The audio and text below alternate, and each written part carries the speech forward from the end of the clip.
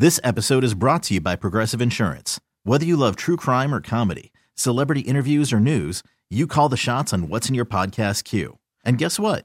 Now you can call them on your auto insurance too with the Name Your Price tool from Progressive.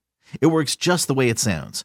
You tell Progressive how much you want to pay for car insurance, and they'll show you coverage options that fit your budget. Get your quote today at Progressive.com to join the over 28 million drivers who trust Progressive. Progressive Casualty Insurance Company and Affiliates. Price and coverage match limited by state law. Okay, picture this. It's Friday afternoon when a thought hits you. I can spend another weekend doing the same old whatever, or I can hop into my all-new Hyundai Santa Fe and hit the road. With available H-Track all-wheel drive and 3-row seating, my whole family can head deep into the wild. Conquer the weekend in the all-new Hyundai Santa Fe. Visit HyundaiUSA.com or call 562-314-4603 for more details. Hyundai, there's joy in every journey. This is Sports Radio 670 The Score and 670thescore.com, Chicago's sports station.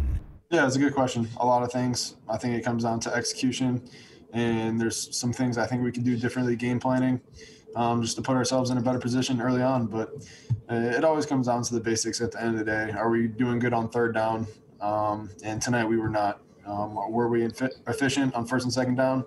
Tonight we were not. So we were in third and longs, and it wasn't very manageable. And they're putting us in tough positions, and we just didn't execute. So we shot ourselves in the foot a lot. I didn't think we played very smart tonight with the penalties, and it was just sloppy. So, like I said, there's a lot of things that we need to do better, a lot of things that need to change, and a lot of it is the culture and what we accept and what we don't. So we just got to keep getting better, and you got to play your best ball against better teams like that, especially Green Bay last week and the Saints this week.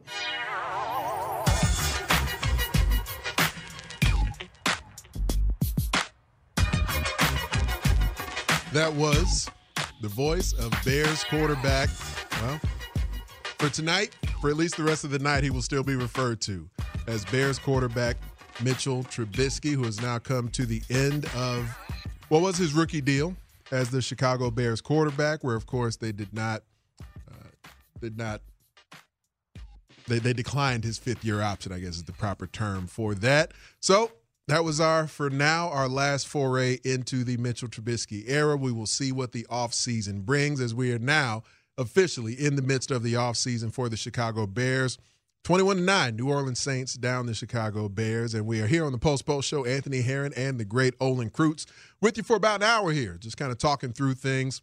You know, the phone lines will usually light up with some folks having their thoughts on things for what we just witnessed, and the Bears who made the playoffs in somewhat surprising fashion, depending on what point in the season you look at. Certainly a big surprise for where they were at about a month ago.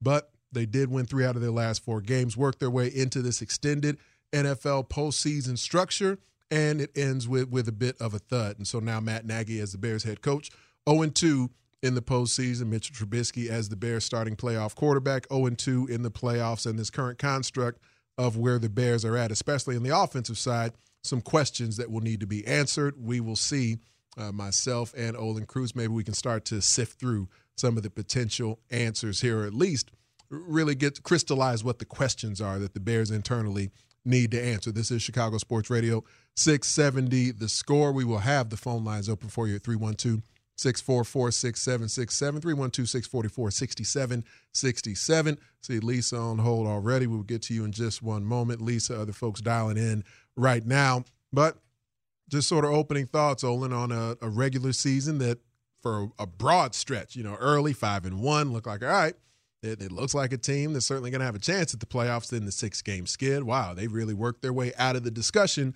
and they finished in a way that got back into the playoff picture. So understandable that the fan base would be frustrated about it, but it's not all negative, but certainly for where this franchise is at 3 seasons into the Matt Nagy era, we would have expected things to be further along after how it went in 2018. Does that seem, to be kind of a fair approximation of where it's at right now? Yeah, I think you're right. And I think they go into Ryan Pace's 6th year and Matt Nagy's 4th year with a lot more questions than you would like to have at critical positions, right? And by critical, the most critical position on a football team is the quarterback, right? And they have more as much questions as any team in the NFL right now. Some of that is that Mitch Trubisky is not the quarterback we had hoped he would be after they took him with the second pick of the draft. They never did draft another young quarterback. Right. They brought in Nick Foles.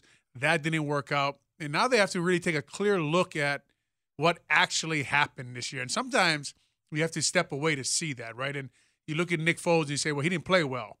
And that's true. But 5 of his 7 starts were against playoff teams, right? And now Mr. Trubisky, in all that improvement at the end of the year, you start to question what you saw when you see him against good football teams. So mainly the Packers and the New Orleans Saints, the number 4 defense in the NFL.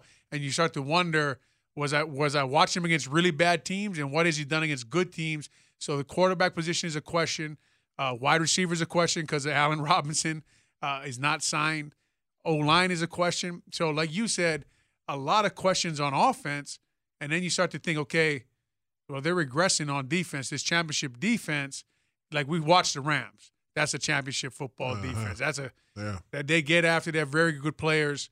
And you start to wonder now, the offense, we said if they would just build this offense that would run the ball and not turn the ball over, they would compete. Is that still true against good football teams? Is what I'm wondering when they step away and look at it.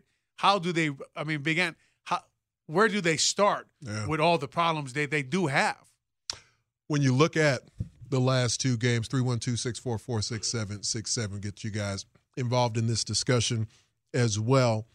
When you look at the last 2 games, you're referencing where it was at, that 3-game win streak, and you even go back before that where it felt like coming off the bye. All right, not a great performance initially after the bye against Green Bay, then a really disappointing, what felt like it could have been a crushing defeat against the Detroit Lions, where you gave up a big lead in the second half. And then from there, you run off 3 in a row. These last 2 games, Green Bay and New Orleans, Green Bay number 1 seed, New Orleans number 2 seed. So you see them in back-to-back weeks. You'd already seen New Orleans and played them tough one time earlier in the season. And there's a formula that the Bears attempted in the game tonight, and very similar to the formula last week, that gave them an opportunity late in the game. Late, figuratively late, relatively late. Fourth quarter where you're in it. You're within a score of a quality team. And then, the wheels sort of fall off from that point. What does that indicate to you, that they had to use a certain type of football? Well, ball control, it's not like this weird thing that they invented out of thin air. You go with a ball control approach, but when the other team has the ball, you're not necessarily just shutting the door on them consistently. How far away do you think it seems the Bears are from where we saw them against Green Bay last week and certainly New Orleans today? I think to be honest with themselves, and obviously they have to take all their injuries into consideration, right? On offense, Tariq Cohen's not there, Mooney's not there, Bobby Massey's not there. The guy who I think is their best offensive lineman, James Daniels, has been out for a while now. They adapted well to that, and that's the credit you give Coach Nagy. But my problem is, Big Ant, that's the credit we gave him last year too, right? So now I don't have a problem with going into the offseason with problems. Every team that doesn't win the Super Bowl thinks they have to get better. My problem is when you go into the offseason with the same problems, right? Because last year was, we got to fix the quarterback position. We got to fix the offensive line. We got to score more points on offense. And our defense seems to, even though they're still pretty good, they seem to be regressing a little bit. Now they regress even more this year. So now you see where, I don't know what you think, Big. I wonder what you think about this. I'm just more worried about the fact that it's the same problems. The fact that you fired 3 coaches last year on offense, and you got almost the same results this year on offense. And now I'm starting to wonder, do you know what your problems are, and do you know how to fix them? And it's really odd that as they came down the stretch, it seemed like some of the issues of maturity or dysfunction, that, like ill-timed penalties and things that are more me plays versus we plays that Coach Nagy talks about quite a bit. It seemed like maybe a lot of that was out of their system, and we saw those things creep in again in today's game. Chief amongst those, Anthony Miller with a boneheaded maneuver against the same exact guy who they showed the film to the entire team throughout the week. A number of players asked about it throughout the week with C.J. Gardner, and for whatever reason, Anthony Miller falls for it again, and the Bears lose another key receiver against the Saints in a game where it's the same defensive back from the Saints, same guy who's kind of a nuisance to everybody on a weekly basis. Anthony Miller falls for the okey-doke. he gets kicked out of the game, and now where you were already shorthanded at receiver, you're that much more shorthanded. So we'll take our first time out here. We'll come back and get to Lisa. We'll get to Bill and make sure we get you guys on the line as well. And Brad's out there on the phone lines too. So you guys stay on hold for just a couple of minutes. We'll keep the post show rolling here and have the phone lines open at 312-644-6767 as the Bears season comes to a close as they get down by the New Orleans Saints. This is Chicago Sports Radio, 670 The Score. Yeah, man, we played a good game. For most of the game, I think that it was very competitive. I think that we were in it, 85% of the game. I feel like we were right there on the cusp of, switching the momentum and making another big play for us to come out on top. But unfortunately, that moment just never came, right? Through our battling, and I think that you guys could see it, through the TV screen. I think you could see guys selling out. I think you could see guys, straining to make that extra play or that next play. Unfortunately, like I said, it didn't come. So you got to live with that, and you got to live with it, bro. That's it. That was Akeem Hicks. A game that felt like maybe it went kind of back to the inverse, where a lot of the season, at least the first half of the year, we're looking at it like, man, the Bears defense, they're playing well enough to win games, and they're finding ways to win games through those first 6 weeks where they start off 5-1, but everything was so ugly on offense, and the approach, the system was being run still didn't seem to suit how they needed to operate, but they got to 5-1. Then as that skid happened, when they went into the bye week, and you and I talked about this after the final game, after the Minnesota game, before the bye week, like, man, the defense expended so much energy in that game and had for several weeks, like shutting down Derrick Henry and controlling, some great players offensively and holding down the scoreboard against some key opponents going into the bye, and they were still losing those games. My hope, and I think I told you at that time, was that the bye week came at a good time where the defense could just kind of exhale and maybe after a little time away come back and kind of, just kind of re-energize in a way that whatever disappointment or frustration could creep in, that they wouldn't allow it to be there. They came out of the bye and the defense just didn't look the same. But today, you got the defense holding New Orleans down, getting some heat on Drew Brees with backups in the game. They were isolating Manti Te'o at certain points. Guy's been on the practice squad for the bulk of the year, and here he's getting first game action in a playoff game as your starter, playing the bulk of the defensive snaps. So like you were saying before the break, some missing personnel could, made life more difficult for the defense. No Jalen Johnson, no Buster Screen, all those types of things. But overall, there was a defense, like Akeem Hicks was just saying there, that was flying around and doing what they could to keep the team in the game. But before we get out to the phone lines, we're gonna, we got Billy and Bill, Lisa, and King James, and all those folks out there. The defense and the championship window that would be there, where Akeem Hicks is 31, Khalil Mack is 29, Danny Trevathan is 30 at this point as well. Just wondering, what do you think for the Bears defense for where they're at right now? And we've seen the last couple of seasons, it's not the same as it was. So how much does that enhance the concern for where the franchise is at? Because a lot of the money, and the reason there's not a big amount of cap space, is because a lot of money's on that side of the ball. Definitely. And the thing, if you're George McCaskey or Ted Phillips or in charge up there, is when you get in a room with Ryan Pace and Matt Nagy, these are the questions you're asking them, right? Okay, now, where do you guys feel like your championship defense, your championship window, where are they? And if they're not there anymore, how are we going to win with this offense that we got that averages under 18 points a game against good defenses, under 18 points a game, period, last year, right? And really, if you go all the way back to 2018 and you start from the Rams week, which I think was week 14, the offense has not done well since then. So it's been a while. Coach Nagy was hired because of his offensive prowess, but the defense, they weren't playing championship football here for the last month of the season, right? Since, like we talked about, they came out of bye week, and they averaged giving up to their NFC North opponents, besides the Texans, over 30 points a game, which is scary for a Bears fan. And then they didn't stop the run the first game against the Packers. I think they had like 180 yards rushing, and then they gave up 400 yards passing to the Lions. So now you're thinking, gosh, they're not stopping anything, right? And like you said, tonight you're watching the game, you're thinking they're playing a lot better. And obviously it was 2-1 time of possession. So eventually the dam's going to break. But before that, like we talked about, you got to get in a room and take a real clear look at where you are. And if you are a Bears executive up there at Hallis Hall, you're a little worried about where you are and how close you are to a Super Bowl and why you are where you are with the general manager on his 6th year and a head coach on his 4th year. And even though you think these young guys can get better at their jobs, I'm talking about Coach Nagy and Ryan Pace, you need them to give you a clear vision of how they're going to get better as a football team. 312-644-6767 is the number to call in. Let's get some callers in on the line here. Out in Riverwoods, I think it's Billy, who's been on hold the longest here. So let's go out to Riverwoods, talk to Billy out there. What you got, Billy?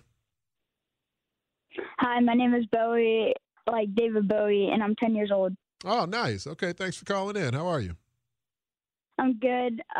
Thanks for being on your show. And I don't want to keep Mitch next year because he's not a leader. He didn't encourage his players on the sidelines or in the huddle. He looked like he already lost the game when it was only 7-3. Okay, it's a good call there from Bowie, like David Bowie. I like it. And the leadership aspect of it, the quarterback position, to the point that Bowie, our 10-year-old caller, was just making there.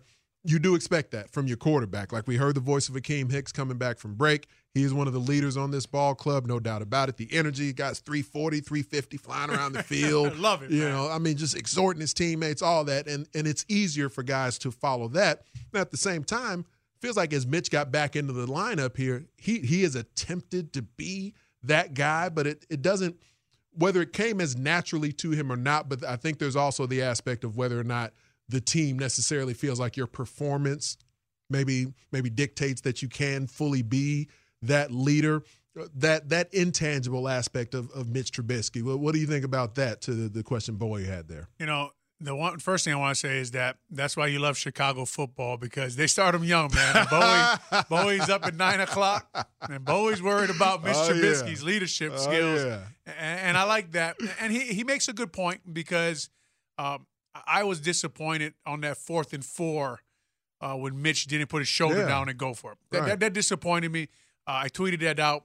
A lot of people get emotional when you talk about Mitch around here, but you're just kind of tweeting out what you see, and something that I thought watching the kid in Buffalo last night, that the way he ran the ball really spurred his team on. I thought Mitch had to do that against these last two teams, and I really think for Mitch to be a successful quarterback, a Super Bowl winning quarterback, his legs and his athletic ability has to be a big part of what he does. Yeah. And he's got when he plays 2-man coverage teams like Pettin and Dennis Allen, the Packers and the Saints, Big Ant, they're not looking at the quarterback. Right. So I thought he would take off a little more.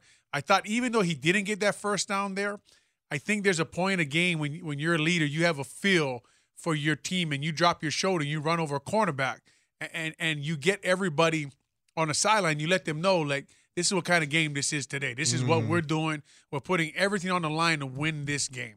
And I thought that was a missed opportunity for Mitch there. Now, I couldn't see him on the sideline. I think to be a very good leader, you have to be a very good football player. And I think that Mitch has a long way to go before he's that guy. And it's almost like when you talk about Mitch and how do you win with Mitch, I'm interested in what you think about this. It's almost like the only way the Bears are, even when Mitch talks about it, is you win despite him.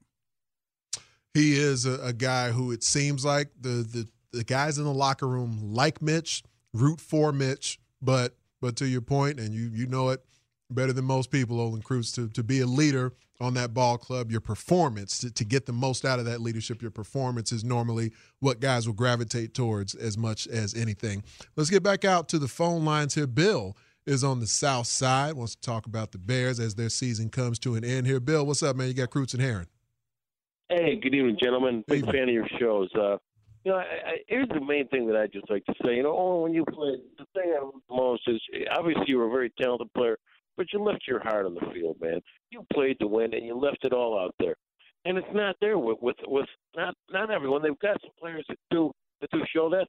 A lot of it how do you respect some of the dummies that are in charge? Since Lovey left, again, the guy wins 10 games. Oh, that's terrible. We got to get rid of Lovey after he wins 10 games. Get rid of him. Let's bring in, geniuses like Phil Emery and and John Fox and Mark Trestman, complete dummies. Oh, now we got Ryan Pace and Matt Nagy. Again, dummies. I mean, guys that let the clock run out on them with timeouts left and they're trying to score. Guys, you just don't know the game. This is not a very difficult game. You've been playing it your whole life.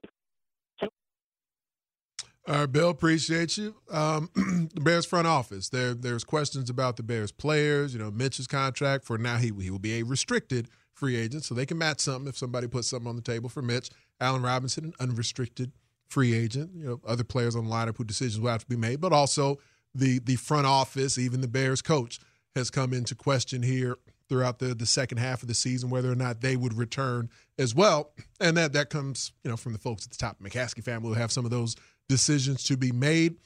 It feels to me along those lines like Matt Nagy's a coach who came in with one offensive system in mind, with what he had studied under Andy Reid, and this is what he had always pictured his offense to look like. And so he wanted that to be what he did at quarterback, what he did with his offensive line and with his receivers.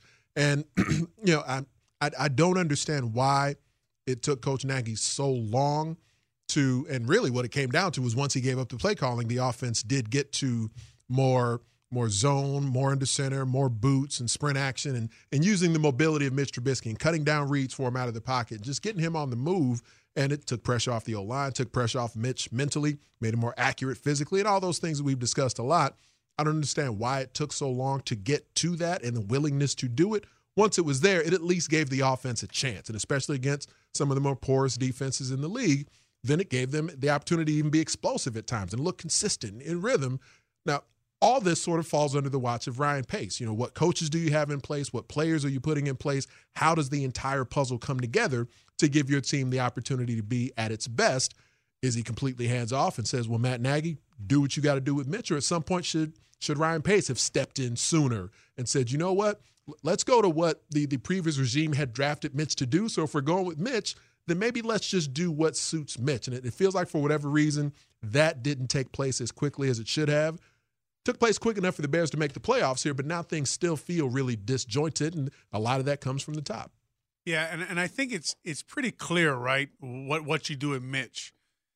I think you totally commit to the outside zone scheme, so you get somebody from the Gary Kubiak, Kyle Shanahan, Matt LaFleur, Arthur Smith tree, or you just move on from Mitch, because I think what you're saying, Big Ant, and it makes so much sense when you say it.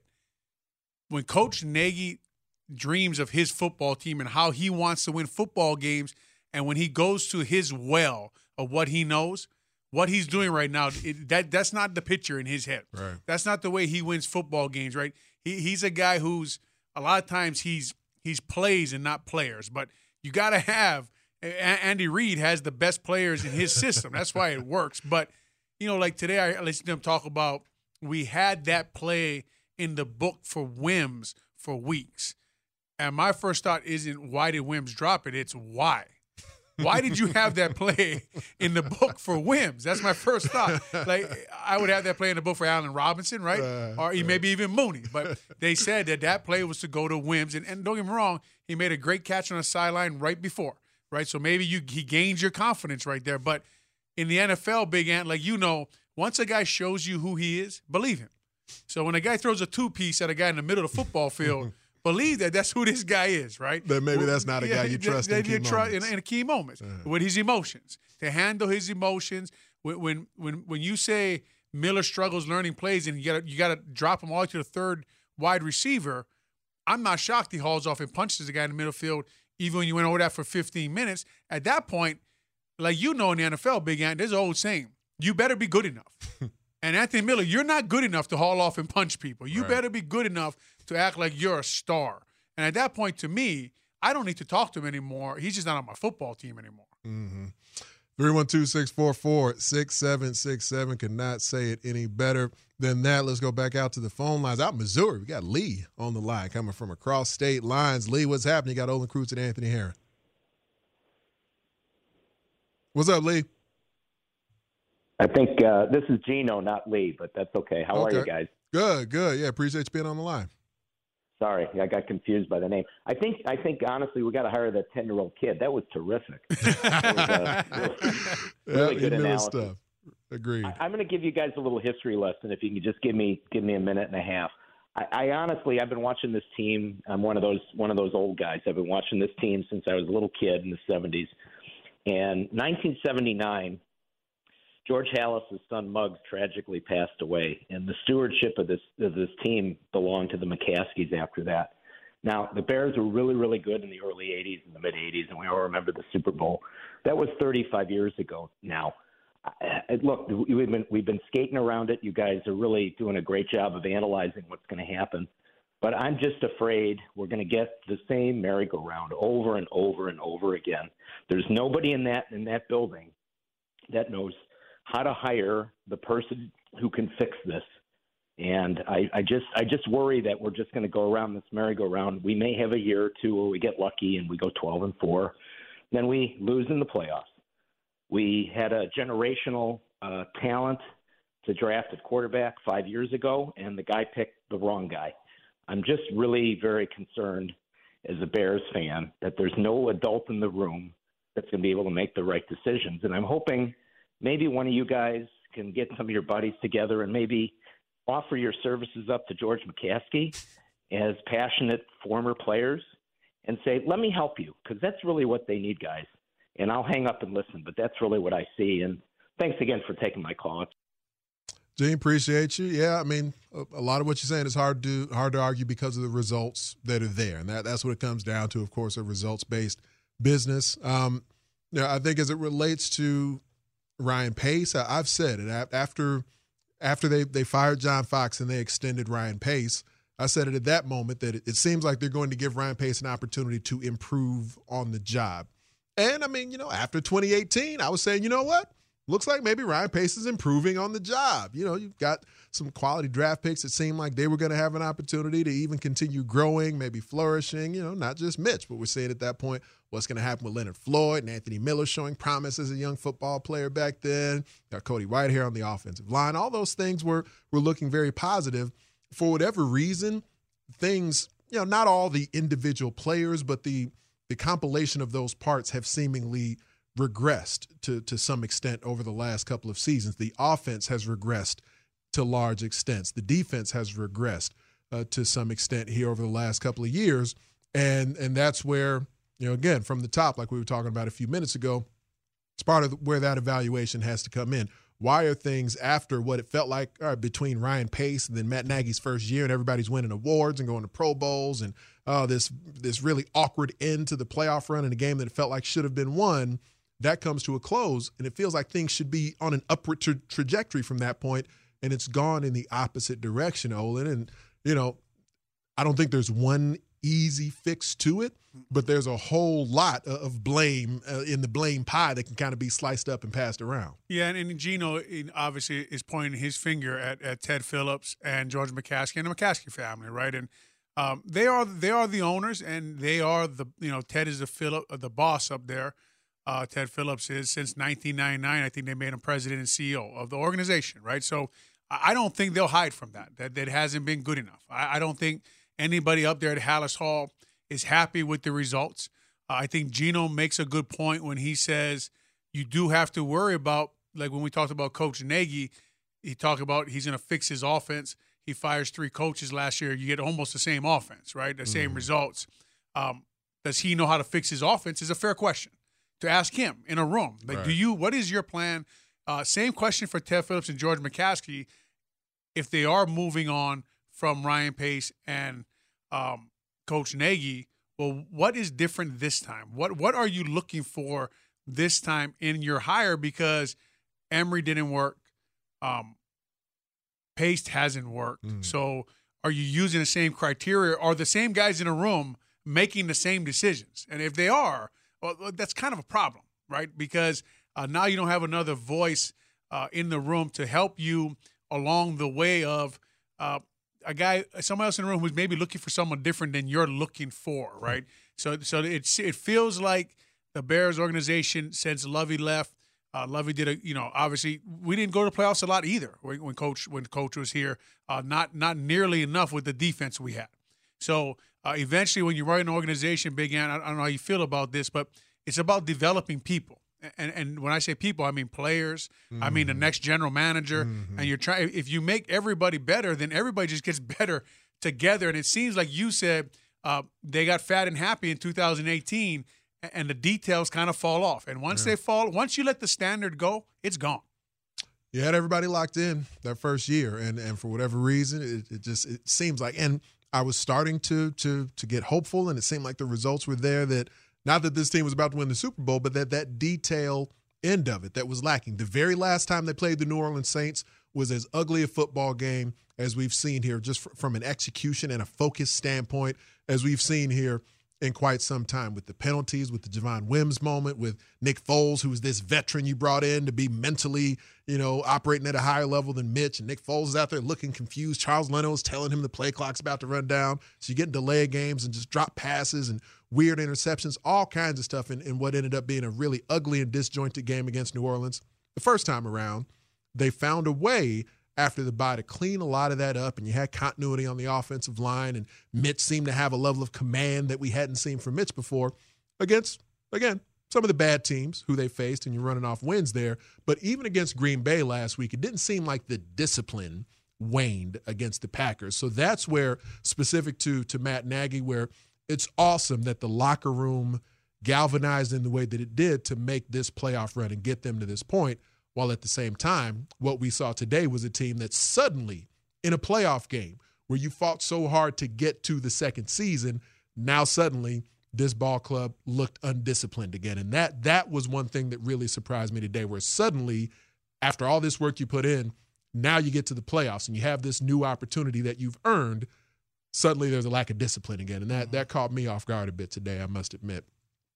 Phone lines are all lit up like a Christmas tree. And again, happy holidays to everyone out there if we haven't said that in a couple of weeks. But let's get one more call in before we take another time out. Let's go to, we got Steve. Steve is in Oswego. Steve's been on hold for a bit here. It's a post show. Steve, you got Olin Kreutz and Anthony Herron. What's happening, Steve? Hey, guys. How you doing, man? I'm enjoying your show. You know what? Until we have a quarterback, we don't have a football team. I mean, Mitch is going to show you a couple of things and he's going to break your heart. He's not the man for the job. He's not an NFL starting quarterback. He'll play 10 years in the NFL as a backup, but he's not going to take us to a Super Bowl. And until we realize that and accept that and realize that, we're going to be 7-9, 6-9, 6-8, or whatever it is. But until we get a quarterback, we don't have a football team. Do you know any quarterbacks that are free agents that can come in here and lead this team? And I hang up and listen. Steve, I mean, it's a fair question. Offhand, no, I don't know any offhand that are just immediately going to be ready to come in and lead this team. Phillip Rivers is getting long in the tooth. He'll be 40 in a minute, but I do believe there's a chance he won't be back with the Colts. We'll see what happens in Atlanta with Matt Ryan. We'll see what happens in Detroit with Matthew Stafford. Obviously, Deshaun Watson has a lot of Bears fans excited because he's talking about he may want to get out of Houston reportedly. You'd have to give up a lot to make that happen, and you just got a new general manager that took over the Texans. So I'm assuming part of the reason a new GM takes that job is because you think, oh, this is exciting. I at least have quarterback shored up. So I don't know if a new GM in Houston is going to be excited to make some deal to get rid of Deshaun Watson anyway. But long way of saying, there's potential. There's options for veteran guys who could in some way upgrade what you're doing there. You still have guaranteed money that's going to be owed to Nick Foles too. So who knows exactly how the quarterback room will look. But before we take a time out, do you think is it definitive that Mitch would not be back next year? Or do you think it's more about evaluating what's available before they make that call? Definitely. You definitely have to evaluate what's out there before you make that call. And the hard thing, like we talked about earlier, was you haven't taken another young quarterback, and you instead chose to develop Tyler Bray. Who is that what they did? That's what they did, I guess. And there's another thing of where you blame Pace, but who is Tyler Bray's guy? It's Coach Nagy, right? That's who brought him in here. So, I don't know. You look around the league and you say, okay, the Seattle Seahawks have Russell Wilson, and they just got beat in the first round of the playoffs, right? And Deshaun Watson, Houston Texans have him. And look, if I'm the owner in Houston and a general manager comes down and says, I'm thinking about trading Deshaun Watson, I say, I'm going to let you take that back. And if you ever say it again, I'm going to fire you, right? Because I think I just hired the wrong guy. Because you got your quarterback, build the team around him, right? So you also have to have a good team, and you got to have good coaches around the quarterbacks. I was watching that Seahawks game, Big Ant, and watching their offensive performance. In my mind, I'm thinking, well, who's coaching? I know Schottenheimer is the offense coordinator, but I'm like, who's coaching that offensive side of the ball? And I Googled it, and two of Pete Carroll's sons are coaching offensive football in Seattle, and I think I found their problem, right? So Pete Carroll. So your defensive head coach has a couple of sons on the offensive staff. Yeah, and who knows? The tight end coach might be his son-in-law. I don't know. I didn't look that deep into it, but I guess he's just throwing everybody on that side of the ball. But what I'm saying is, it takes everything and everybody, and the Bears have to decide if we still have our championship defense, if they still think they do, and like Big Ant, unless you're in the building, you don't know exactly where all these players are. Mm-hmm. You don't know what kind of injuries they have. You don't know what kind of arthritis they're dealing with and how long their bodies are going to hold up. Only the Bears have all those answers. Right. So if you think you have a championship defense next year, then you keep Mitch Trubisky, you run the outside zone offense, and you pick up a couple offensive linemen, and you franchise Allen Robinson. It's really that's what you do, right? You get yourself a tackle, maybe the best tackle on the market, maybe draft one, and you decide to run the ball because, look, you knew they weren't going to run the ball this year when they made Jimmy Graham their starting tight end. that doesn't scream to me. And then Ryan Nall is your third string running back, and Cordero Patterson is your second string running back. You don't have a fullback. You're not serious about running the ball. You're just not. 312-644-6767. Second time out, we'll come back. I see you on the line, Rich, Jose, James. We will get all of you on the line here. It's the Post Show. It is the Post finale on The Score. This is Sports Radio 670 The Score and 670thescore.com, Chicago sports station. Yeah, it did. It's you got to give credit to Sean Payton and the Saints. That's a good football team. I think for us, it was one of those games where the three phases we didn't have the three phases playing together today. And you get into a game like this, you got to be able to execute on big plays. You got to be better on third down. You obviously got to score more points. And against a team like this that has the experience and has shown to win a lot of games, we got to learn from this. We got to be better, and our guys got to understand the magnitude of that.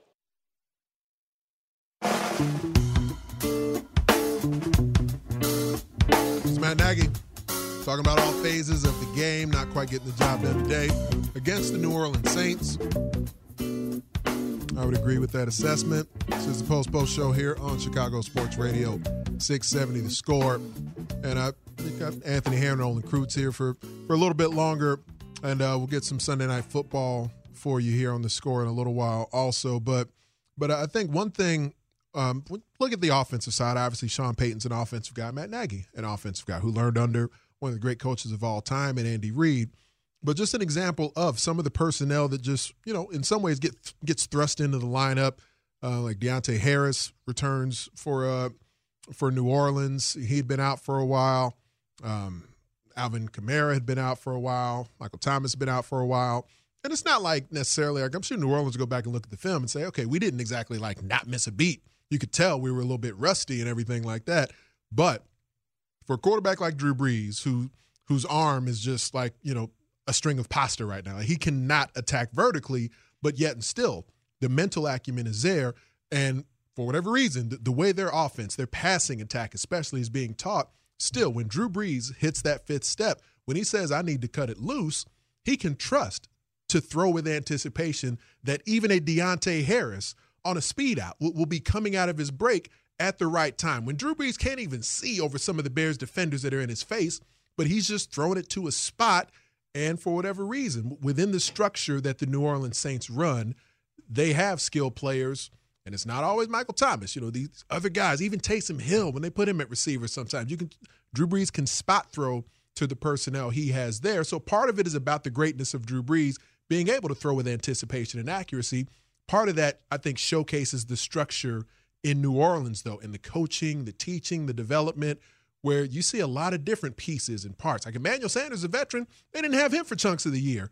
And still, the passing attack can be threatening and can be potent against quality defensive players that the Bears will have out there. And I think that's something that we look at the greatness of Drew Brees, and well-deserved, but I think it points to some of the greatness of what Sean Payton, and you got to be a part of it for a while at the end of your career, but what they have in place there in New Orleans. Yeah, and you hit the nail on the head, Big Ant, because if you look at the first time the Bears played the Saints, Michael Thomas is out, Emmanuel Sanders is out, Marquez Callaway was out. So even though the Bears had their two of their top three wide receivers out, the Saints the first time had all three of their wide receivers out, and then just designed a game plan around Kamara. And I can tell you this, being there, and Jermon Bushrod was on with us earlier today. Jermon Bushrod played left tackle in New Orleans, played here for the Bears for a while. And we both were talking about, and he echoed it too, that when you do walkthroughs and when you get to New Orleans, what you realize is that Sean Payton is the general of that ship. And he is a very, very good football coach, period, and has a very clear vision for how he wants to win each football game, not just every football game, but how do we win this football game at this time with who I have. And the way he pays attention to details and demands that you do too is very, very important to what they do. And then he has Drew Brees, who is basically the example, right? And I remember we went through walkthrough one day, my first day in New Orleans, and Drew Brees, we went through a normal walkthrough tempo, and I turned around, and he had already thrown the ball, and he was finishing each one of his progressions, and he was going at it full speed. So I turned back around and got in my blocking stance. I didn't know what was going on, right? I just didn't think I should be standing there at that moment. Right. I mean, Drew Brees still working. I guess I need to work too.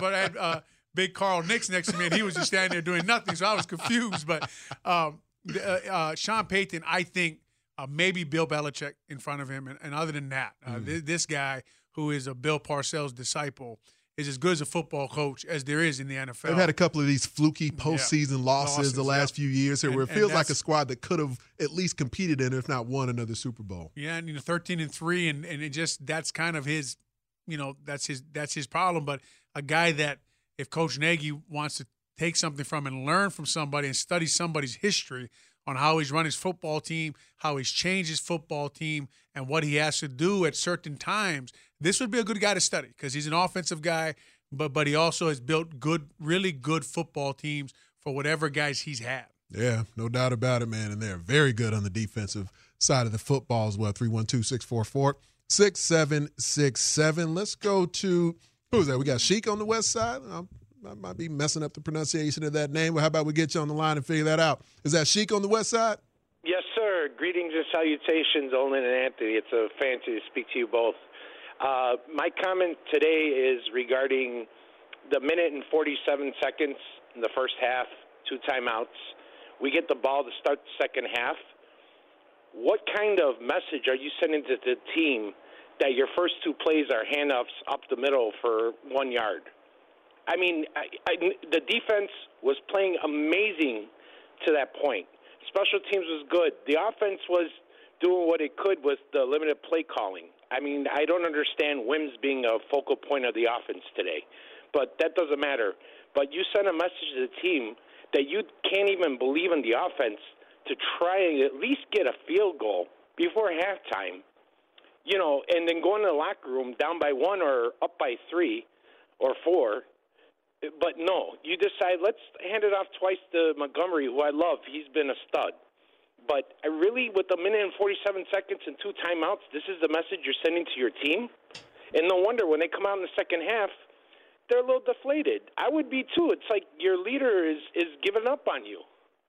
Yeah, Matt Nagy, when Nagy addressed that with the media afterwards, Sheik, he was saying that he didn't like the field position, and he said he even kind of addressed that with his coaches as well in that point in the game. And I mean, you defer at the top of the game with the notion that we'll have this opportunity to maybe go 2 for 1. If we get the ball at the end of the first half and then start of the second half, maybe there's a chance to try and take command to some extent. We're trailing 7-3. Looked like their offense maybe had a chance to get something going. We were able to thwart them. Our offense hadn't had too much going, but this is an opportunity here. And for whatever reason, in this playoff game, where to some extent they've been talking all week about being overlooked and playing with house money and this and that, but then it did get, very conservative there with a coach who sometimes is over aggressive And it did feel like there was more that maybe run it on first down to make sure they use their timeout. And then from there, maybe you get more aggressive. And whether it's the trust in Mitch or whatever, I think it's got to be bigger than that, just not trusting Mitch. But it did feel like that they could have been more aggressive there. Yeah, I mean, they could have. It's 7-3 in a ball game that a lot of people didn't think you were going to be in, right? And you're on the 18-yard line, and Drew Brees is on the other side. Maybe the best top 3 or 4 quarterbacks in the league at the 2-minute drill. Mm-hmm. So you give them the ball back there. I mean, it's like you just said, Big Ant. The Chicago Bears have to make a decision on what kind of football team that they're going to be, and that is a direct reflection on what they think they have at quarterback. Mm-hmm. And they're always trying to protect him. And look, I'm sure you heard Mitch Trubisky's post-game press conference. And he said, we couldn't stay on schedule today, so we didn't convert third downs. And I'm thinking to myself, like, you don't want to say that out loud, right? Because the big-time quarterbacks, they get paid to convert third downs. That's what you get paid for. Third and long. It's on me. Let's make it happen. And they had a couple 35s. They had a couple 38s. And he's right. They averaged 2.5 yards a carry.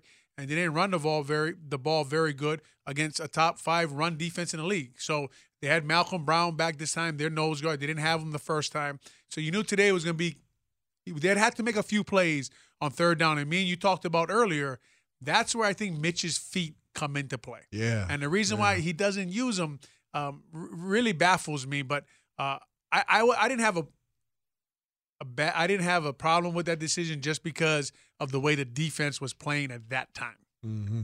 Let's sneak one more call in before we get out of here with some folks who've been on the hold. I see Rich on the south side. Rich, you got Anthony Herron and Olin Cruz on Post. What's happening?